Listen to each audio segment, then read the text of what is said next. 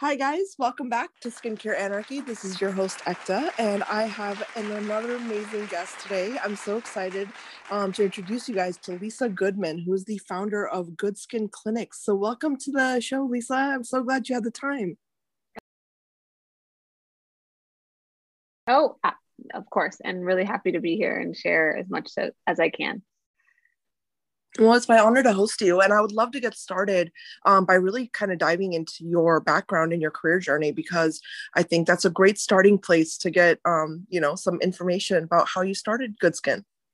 Yeah, love to share.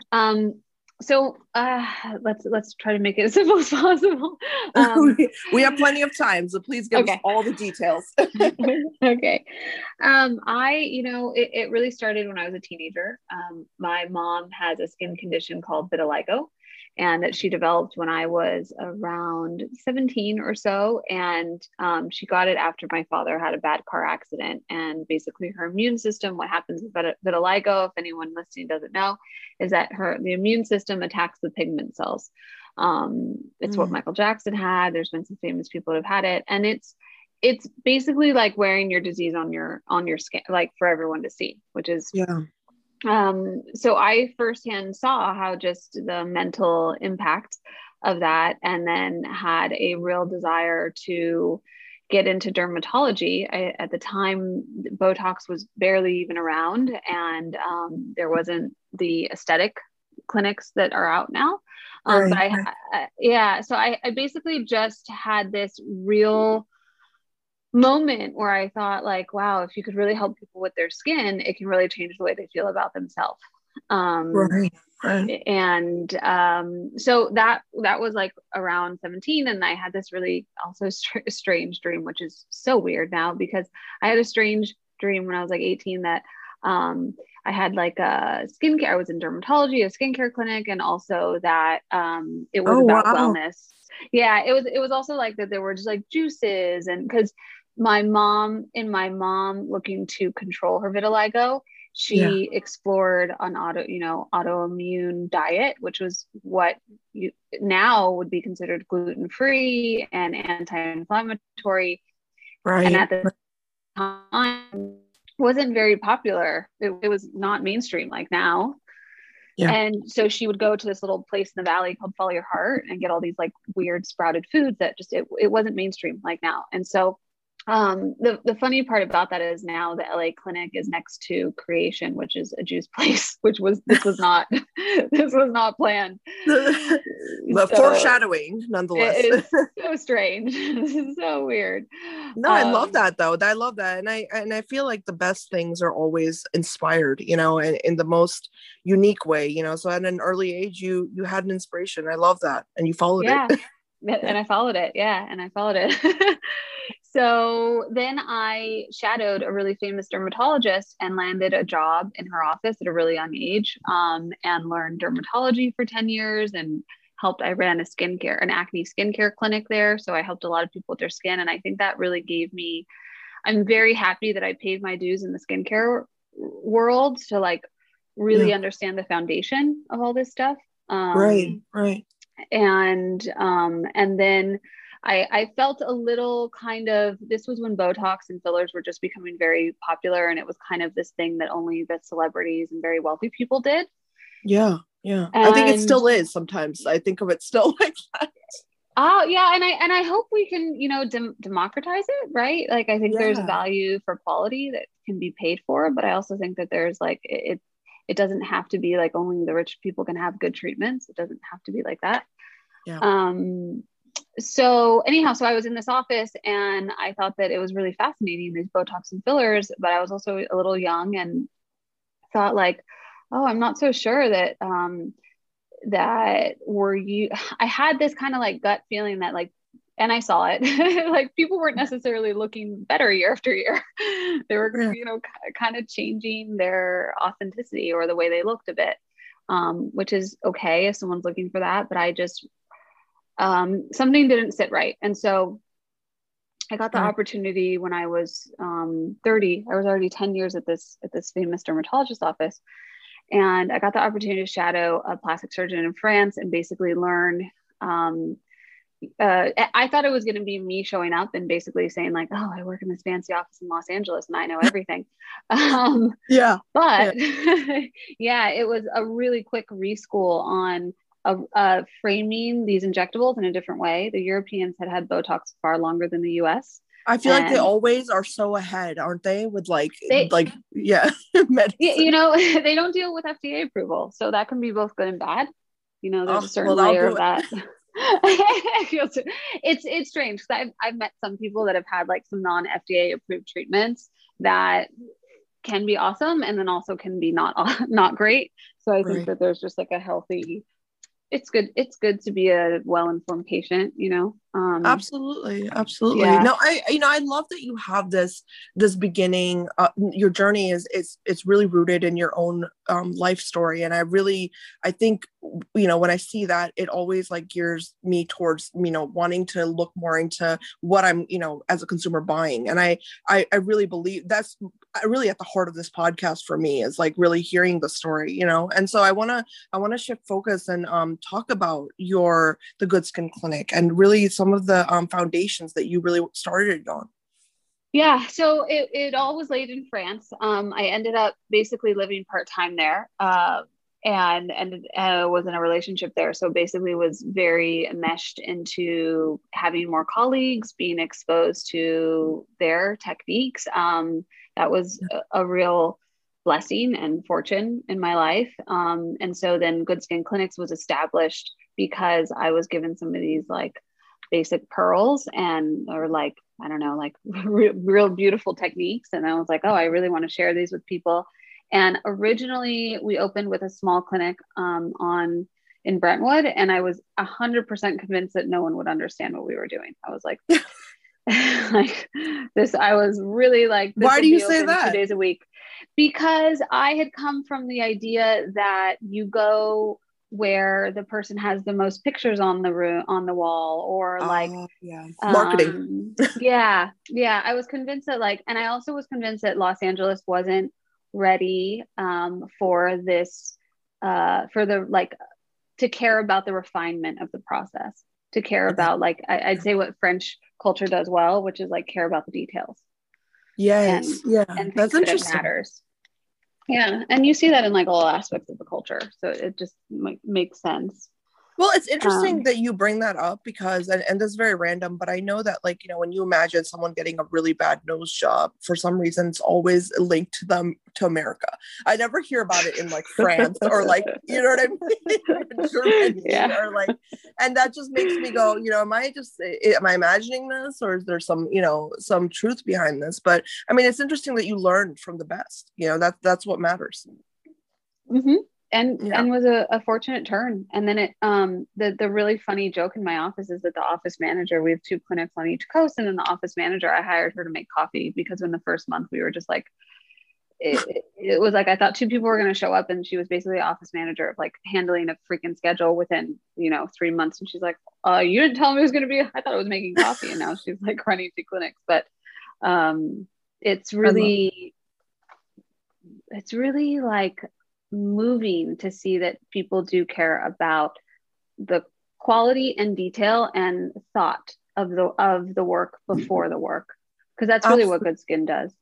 Well, I mean, do you have, when you first got your customers, did they have like any feedback for you, like why they ended up coming to you? Because you just mentioned the whole, like you didn't have the whole glitz and glamour yet with the Right. pictures and the advertising. So did they Right. mention to you what attracted them? Yeah, it's funny. There's a technique that's widely known that I actually like traveled to multiple countries to learn. I actually kind of chased it. For me, it was like a treasure hunt. I kept asking reps like, who really invented this? Who really invented this technique? And I ended up in Geneva, shadowing this doctor who is credited with this beautiful technique, which is called blanching. In America, we would say blanching.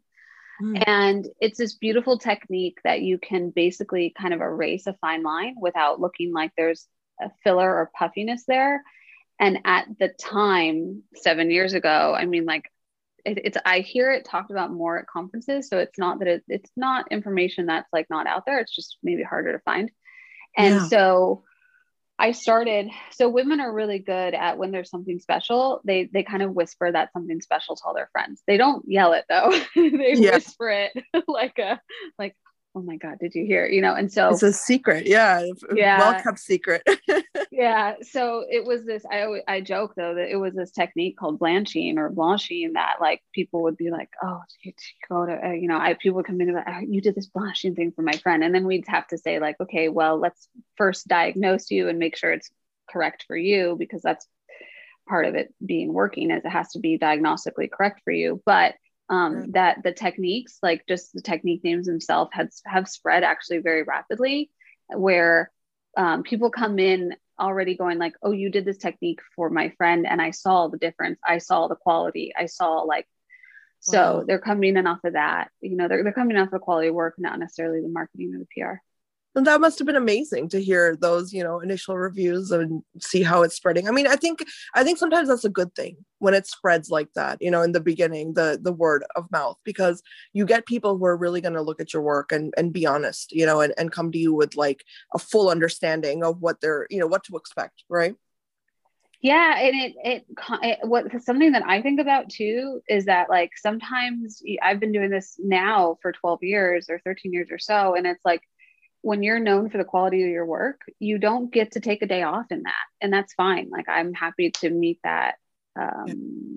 that I don't know, that like standard or requirement, meaning like you don't just get to go in a room and say like, hi, now you, and I meet you. It's like, no, like you need to show up and perform and deliver that Right. standard of care, not even care, but like that technique and that level every time.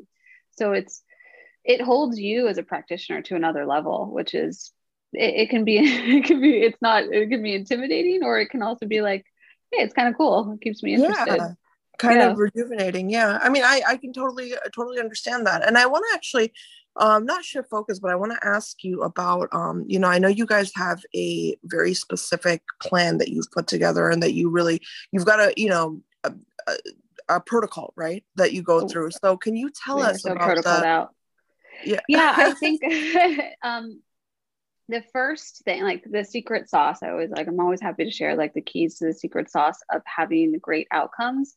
Of Yeah. course, you need great techniques. But before you can even get to that technique, because the technique would be the tool, you need to first have really good diagnostic tools, meaning like figuring out what is going to be the best tool for the problem for that patient's tissues. And so we always do say, like, don't pick off a menu. The first step is diagnosing and tailoring the treatment to you, which is why we do have a very high retention rate for medical spas, because when people purchase a product, they're most of the time, I can't say all the time because we're still dealing with people, but they're most of the time not disappointed because we have diagnosed the problem correctly and gone to a lot of schooling and extra schooling. And we have a whole GoodSkin training program for my partners that go through this Oh, wow. to do that.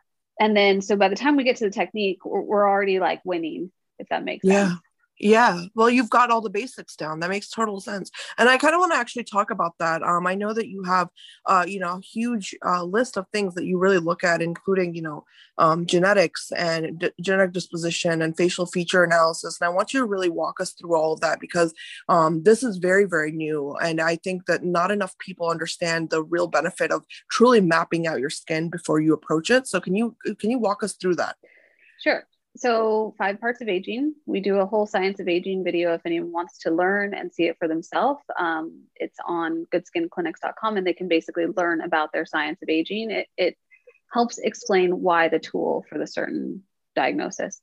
So the first things are there's bone, muscle, skin, fat, and fascia. And although it would be fun to tell someone to treat, like we all are aging in all of those aspects, but when I take on case studies or cases, people always have like some top issue. It could be bone, it could be muscle. And so Yeah. we will prioritize. We always say, like, we're looking for the path of least resistance. We need to prioritize your problems so you don't feel overwhelmed Yeah. by the entire process, downtime cost, all of the things that go into this, and then make the plan. So we will touch and palpate their face, and all this is learned through, there is a extended training. So the sad part about this is these trainings don't generally happen in the US. There's no school for this. I do encourage anyone who's ever looking for practitioners to treat them to investigate kind of what has been their training experience. There's no real school for this. So what my partners attend is we all attend this course in the Netherlands where you basically train on cadavers for multiple days, and you get a very heavy understanding of bone, muscle, skin, fat, and fascia, and how do you palpate that or touch that, and then how do you diagnose that. Interesting. So that's like the first step is you have to first figure out, and we also have a YouTube video that walks people through like how to figure out your science of aging, so that you can help understand what a practitioner is telling you. Right. Be an active participant. And which is important. I think it's really important. Everyone needs to understand what is wrong with their skin. You know, that's one thing I think is a massive problem in this industry is everyone wants to buy products, but no one knows what's going on with their health. 100%. I'm totally. And I feel kind of not bad for the consumer, but like a little bad in the sense, like, I actually don't think it's easy information to find.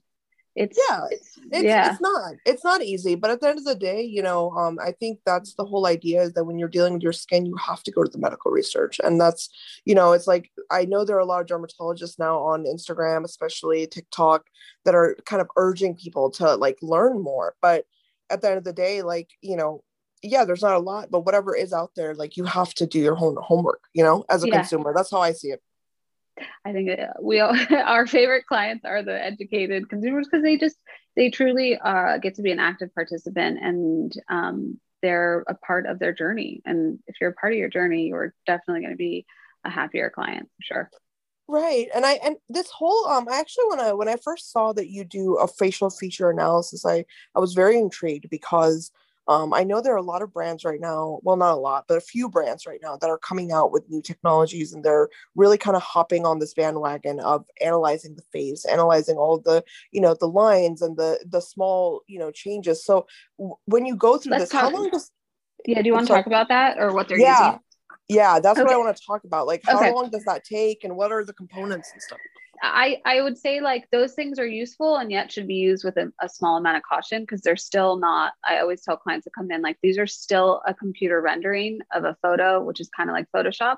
And we still need to like go by, obviously, palpation. You know, in the age of Zoom, I've definitely done more Zoom consults and also said, like, at the end of the day, my experience is what makes me good, and my hands and ability to palpate your face. So we're going to use these analyzing models to help teach you and to help explain the process, but we're not going to fully rely on them because they're not 100%. So most of the you generally have two different analyzing forms. You have something where people put their head in this basic like little, almost like a bubble. It's like a white bubble, and it analyzes your amount of pigmentation. It analyzes your vessels. It analyzes how much sun damage you have. And that's also what we use in the office is called Vectra.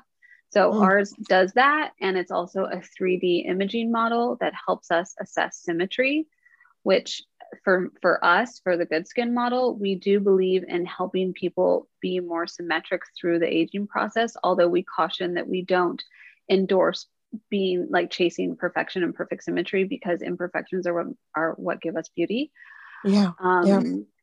So that's like one of our biggest assessment tools. And I would say it's more for me, as much as it's assessment, it's actually still more of a module to help clients be a part of the process and understand their face and be able to see what I'm able to see, like that I can't express to them. Interesting. Yeah. That's like an education tool. I get it. Yeah. It is. That's pretty cool. It is. So I would say my advice with that is like, it's fantastic to be at a clinic that has it. And yet like to use only that would be very misleading.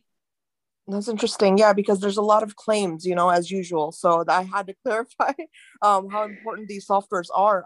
Now, you mentioned that, you know, using your hands is the best way that you can analyze someone's skin. Can you give me like an example you might remember of a patient? I mean, you don't have to go into too much details, but something where this really played out and the person saw that, you know, like, I'm glad that this person is touching my face and getting to know me rather than just put me in a, you know, algorithm. Yeah. Okay. So I guess this comes down a bit to technique. So you could, there's two quick stories here. One is if we touch someone's face and their say they come in, which most people come in for nasolabial folds, or they complain of sagginess. Yeah. If we touch their cheek area, which is generally the source of sagging, and I could feel a few things, but let's just break it down to two. I could feel either that the person has poor bone structure, or I could feel that they have volume loss, meaning they, like, if I pinch their skin, I don't have much between my fingers to pinch. Interesting. Okay. Now here's where it gets picky. If they have poor bone structure, I'm going to use, and I'm trying to make them look like I never was there. Like Mother Nature never took this away from them. I need to choose a technique and a product that allows me to imitate improved bone structure, versus if I pinch their skin and they have poor volume, I need to choose a totally different technique and product that allows me to imitate fat. And that's like the secret sauce, is to, like, why do some celebrities look like they've never had anything done and some just don't? Like, when people wonder and ask me all the time, like, how is it you have these outcomes and how is it the clinic next to you doesn't? I'm like, it's all down to detail. Yeah, and that makes a lot of sense what you're saying. If someone can really analyze the areas of your face that need the help and then provide a full plan, I think that's a lot more, promising than just slathering on a bunch of moisturizer and being like, well, this is anti-aging cream and it's supposed to Yeah. work. You know what I mean? Right. Yeah. Yeah. And I do think I had one case not long ago where, for her, skin was really a holdup. Like her dry skin, I mean, it's actually rare for me to be like, you really need to spend money on skincare. But I was like, you need volume, but you really also need to spend money on your skin, because this dryness is basically like killing anything I do, Wow. right? This like lack of suppleness would be a good word, lack of So suppleness how to do you the deal with tissue. that, Lisa? How do you deal with it when you know a patient needs skincare, like just for dryness? Do you recommend products or do you just tell them like, Mm-hmm. hey, go find something? I think no, I 100% recommend products. And I think that products have a valid, like, I sometimes, I know we're all a little afraid to be like, oh, buy this product because you feel like a salesperson, but like, if someone has an actual issue there, they should buy that product. And if you carry good products in your office, you should feel good that, you're same thing as me giving them a filler that I know is going to correct their issue. I know I'm giving them a quality cream that's going to correct their issue. So it just comes back to like quality standards, like really Yeah, trying like to help works people. versus does not work. Yeah. Yeah. No, I get it. I totally get it. And I actually, I ask you that because I know a lot of dermatology clinics, they'll carry a line and it's different in every clinic you go to. And that's why I ask. But I'm interested in that line between skincare and then going into a skin clinic. Can you help me figure that out? Because I don't know, when people come to me, like, I'll get like random messages from friends or something like, hey, what do you recommend for, I'm 35 and I'm starting to get wrinkles. And I'm like, well, I don't Mhm. know. I'm trying to figure it out too. So can you tell us like a way to figure out if something can work, if skincare can be enough, or if you really need to go to like a med spa and really get it done, something done? I think if anyone has an active dermatological problem, I would absolutely get expert advice. I think that there's something valid there, right? Now I do think that I have worked in dermatology, particularly dermatology, and running an acne clinic long enough to see that there are some universal truths that do work in skincare for 90% of people. And that is something really exciting that we're going to launch in the fall that I've been working on for years, which is formulating quintessential products that are, it's kind of hard to say like they're not tailored, because they still are tailored, but Yeah. there is truth in some actual clinically efficacious ingredients that we don't need to reinvent the wheel year after year, and we can rely on the science and the clinical efficacy, and then take it a step further and have them not be irritants or harming the skin barrier, like all these other factors that you gain from dermatological experience. So I think that in short, we do have another YouTube video that we're talking more about like skincare at every age. Yeah. And as much as I do want to tailor things for patients, there are some universal truths to skincare at different ages that can be valid. And so we just did one on skincare for 40s, that it was really fun to talk about. Does that answer Yeah. your question? Yeah, no, it does. And I'm sorry, I'm very just thinking about everything you said. And I'm curious because I think, when it comes to universal truths in skincare, that's something I have a hard time grasping. I mean, I know a lot of brands, almost every brand has hyaluronic acid, every brand has vitamin C, every brand has Yes. a moisturizer. So are those some of the Yes. things that you mean, or Yes. okay. We call them like the GoodSkin gold standards, which is, I mean, and then as a consumer, like here's where it gets gray and here's where it gets hard for people is Yeah. the additives. When I worked in derm for many years, is it wasn't actually, it was, we call it the vehicle. It was often the vehicle, which is all the other stuff that's in the prescription cream, Yeah. all the other preservatives, additives. That is what would give people reactions. And so, Interesting. yeah. So I know that we all often want to believe like this thing works for me and I'm special. And like, well, if you have a really clinically efficacious and then clean and balancing serum with these gold standard truths like vitamin C, growth Yeah. factors, some pigment regulators, like it will improve most everyone's skin if you can also avoid all these darn irritants. And so it's just that's the Yeah. gray area that's hard for consumers to find. Well, it's interesting you bring up irritants, right? Because I think that, in a lot of the previous episodes, I've had this idea of the inflammatory process of our skin. It's a repeated thing that keeps coming up. And I think right now it's an interesting time for this industry because I think people are finally starting to understand there's no such thing as anti-aging. There's more Right. of anti-inflammatory or like things that can help combat that. So can you, maybe speak on some of the products that you're coming out with? Like, what do you recommend for anti-inflammatory It, purposes? well, what's also very funny is when you work in skin a long time and Yeah. also I have a lot of laser experience, which can make you almost even more of an expert. There's tons of different skin types and tons of different lasers.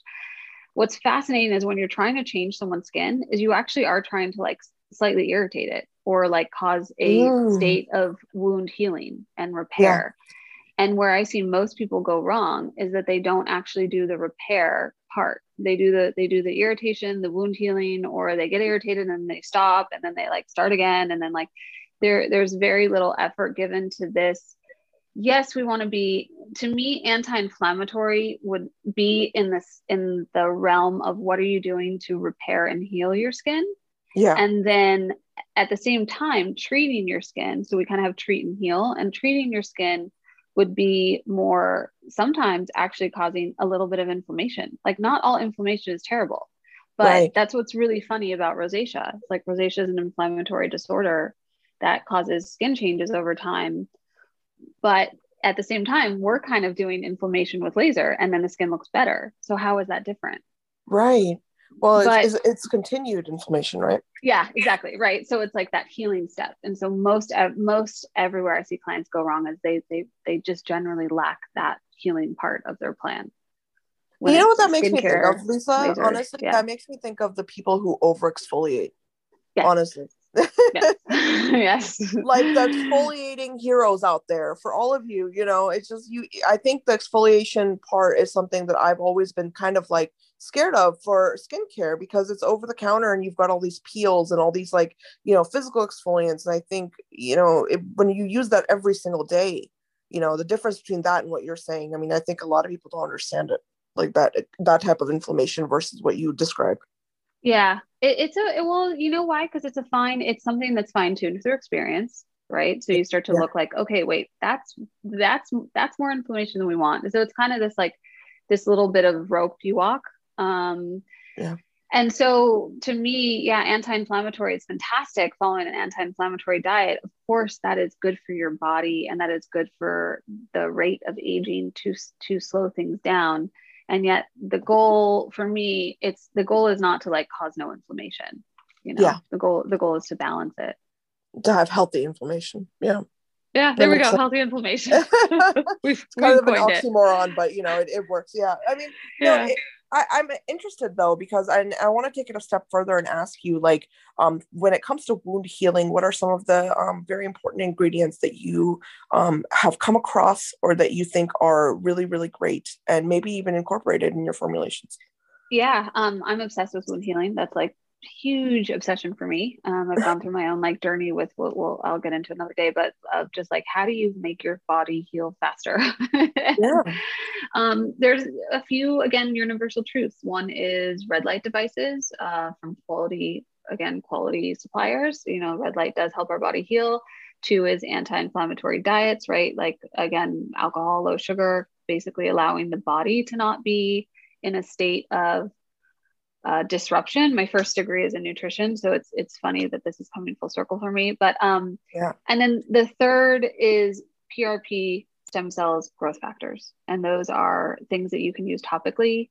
And those were discovered when they were trying to get burn patients to heal faster, and so that those absolutely work. And Interesting that you brought interesting that you bring up stem cells. I know that in burn patients and that kind of wound healing, there's definitely a, it's like almost like a graft, right? Am I mistaken? Or it's like grafting almost.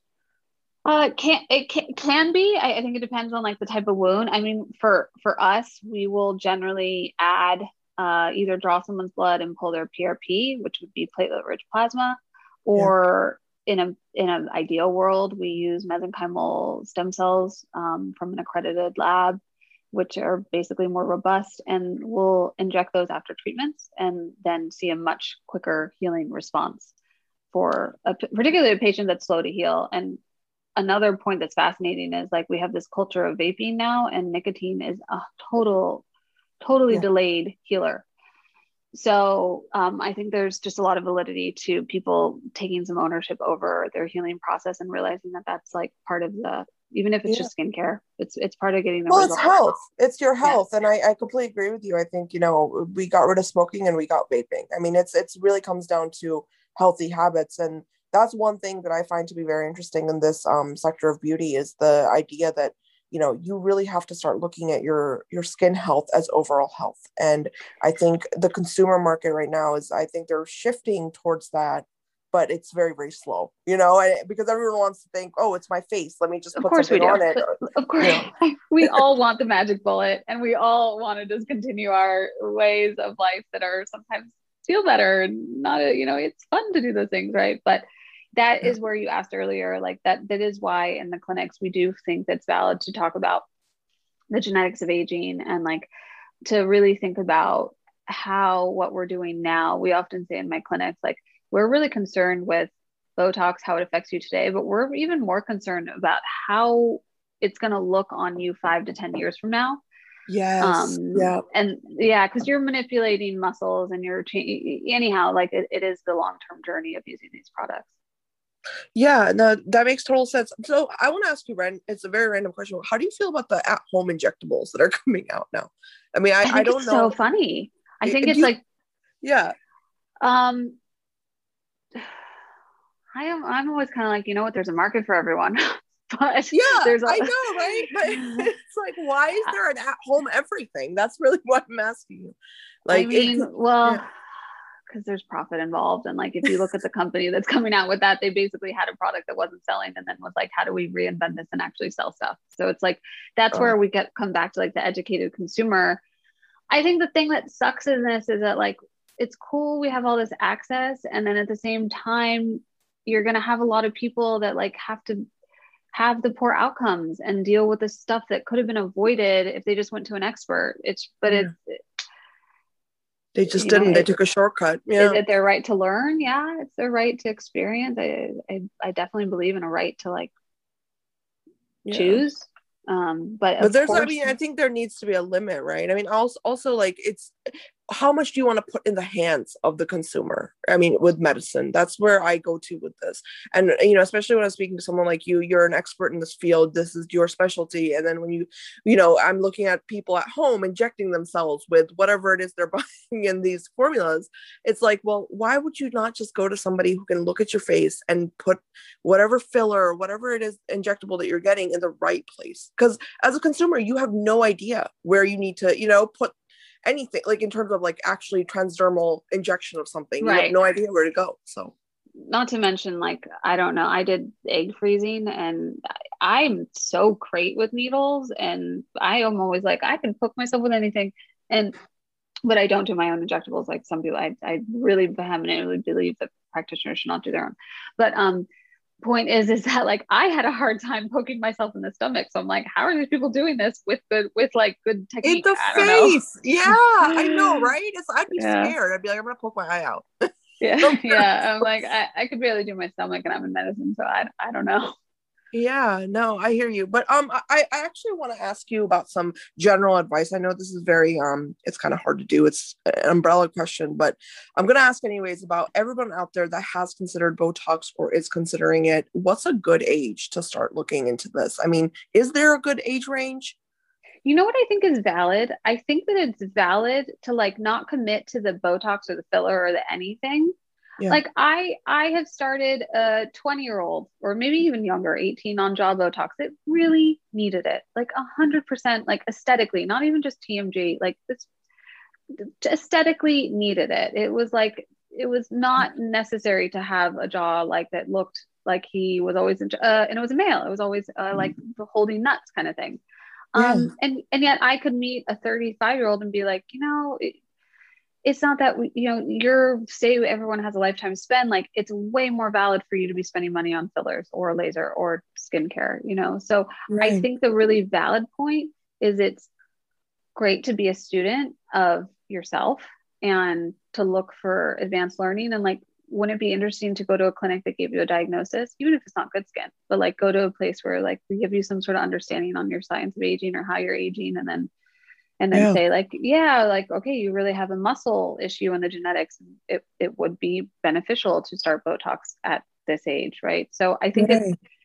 we do clinically start aging in our 20s. So as soon as we stop growing, we start aging. And so at least being open to a diagnostic in your 20s and getting a roadmap is how I would recommend someone to do it.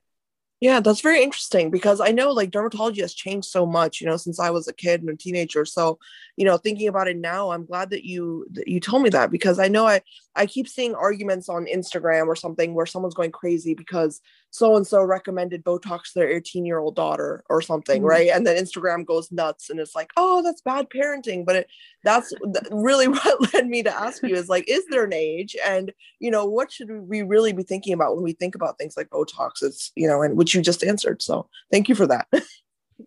Happy to help. I think um, of it as problem solving, and we should help people solve problems. So absolutely. Yeah, absolutely. And, I want to ask you if you have any advice for anyone out there that wants to go into maybe dermatology, but not go the route of, plastic surgery and do what you're doing. I guess there nowadays really are two roads generally, although some dermatology clinics do still operate cosmetically too. And so it does get a little crossed over. I think finding a clinic as we hire and do all this stuff, but we're always like, it has you, we want to believe in you just as much you believe in us. Like it's both. And if you don't believe in our methodology, again, like goes back to like, I believe everyone has a right to choose, and that's fine. And even as a patient, if our aesthetic isn't for you, that's fantastic. We can refer you to this other person, or that's fine. I should say, not fantastic, but fine. Like it's your right to choose. It's fantastic. You're overbooked anyways. Yeah, but it's like, hey, it's your body, it's your journey, it's your stuff. So I think the same can be said with your job or like your, like for me, there was that like I'm in a clinic that I didn't agree with the way in which it was these tools were being like Botox and filler were being used. That doesn't make that clinic wrong. It just wasn't it wasn't in line with what I wanted to offer into the community. And so again, like try to find that clinic or that job or that place that you think has that ideal or is open to what you're wanting to learn will save you a lot of time. You'll also be a lot like, oh, I'm like studying what I want to study and not like not Random. fighting against it. Yeah. Yeah, that's great advice. And I know that, I asked that because I know medicine, I've gone through it as well. And it's a very confusing field. And I know a lot of people out there that really just like dermatology, but they're like, I don't want to go to 4 years of medical school. I don't want to go Oh, through, like, yeah. well, I'm a physician assistant, and I think being a physician assistant is fantastic. And I love hiring nurses and nurse practitioners, and I 100% respect doctors. And my partner is a double board certified plastic surgeon. I Wow. 100% believe in plastic surgery and feel like it has, I often I'm like, this we could do non-surgical, but this would be your surgical result. So, but yeah, PA route is a super cool route to go because you can get into dermatology, and then also like if you Yeah. change from dermatology, you can change into NICU or something else as well. And there is still a lot of schooling, but it is shorter. So Yeah. Yeah, I love that. And everyone out there listening, I hope you learn some great things from Lisa, because this is, I love episodes like this where I can talk to you about science because there's just not enough out there. So I want to thank you, Lisa, for all the information you gave us. thank you for having me. Thank you.